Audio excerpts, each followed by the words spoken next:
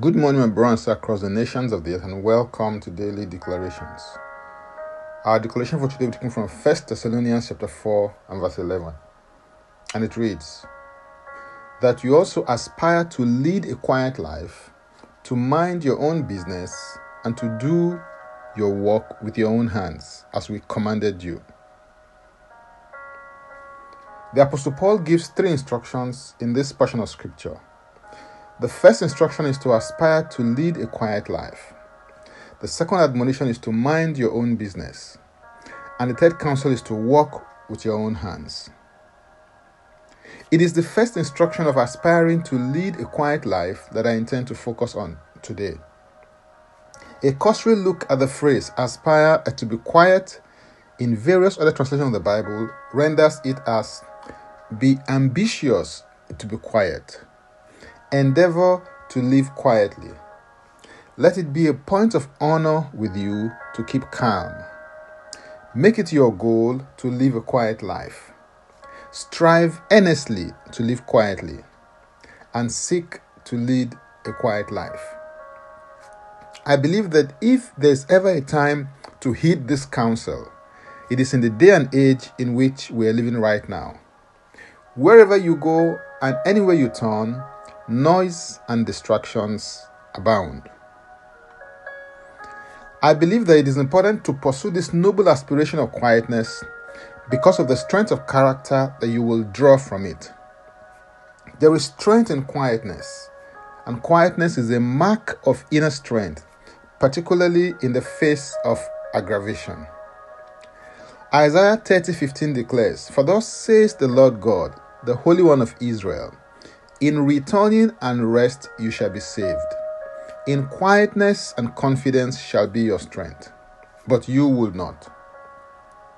A second reason is that quietness is one outworking and the manifestation of a spirit-filled and spirit-controlled life. Isaiah 32 verse 18 declares, "My people will dwell in a peaceable habitation, in secure dwellings, and in quiet resting places."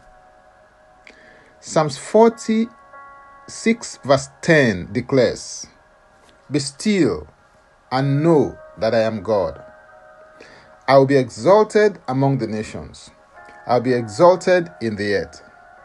There is a dimension of the revelation of God that will elude you unless you practice quietness before the Lord in your spirit. There's a level of knowledge of God that you encounter when you establish a connection with His wavelength and frequency through stillness in your heart. Quietness is establishing a state of stillness and calmness in your heart before the Lord as you focus on Him through the power of the Holy Spirit.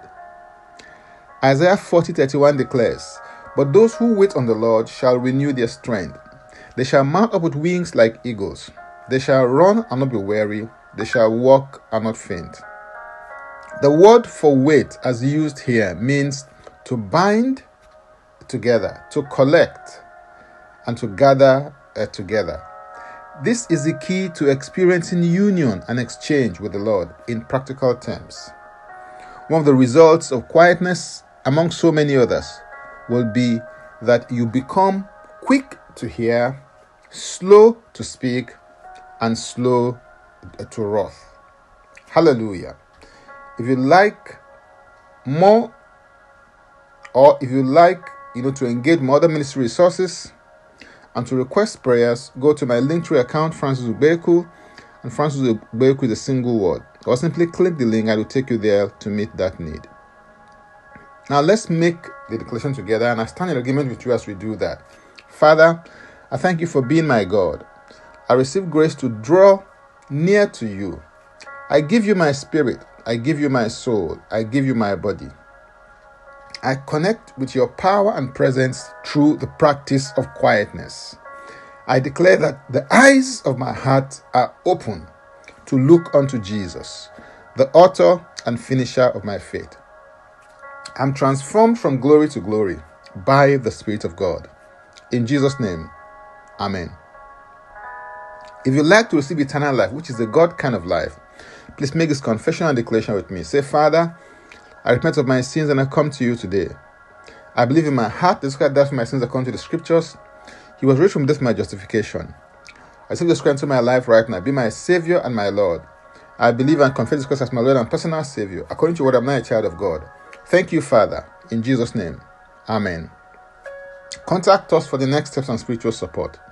For tips on leadership, wisdom, and inspiration, connect with me on Facebook, Twitter, and Instagram. Subscribe, follow, rate, review, download, and share episodes of Daily Declarations Podcast on Apple Podcasts and Spotify.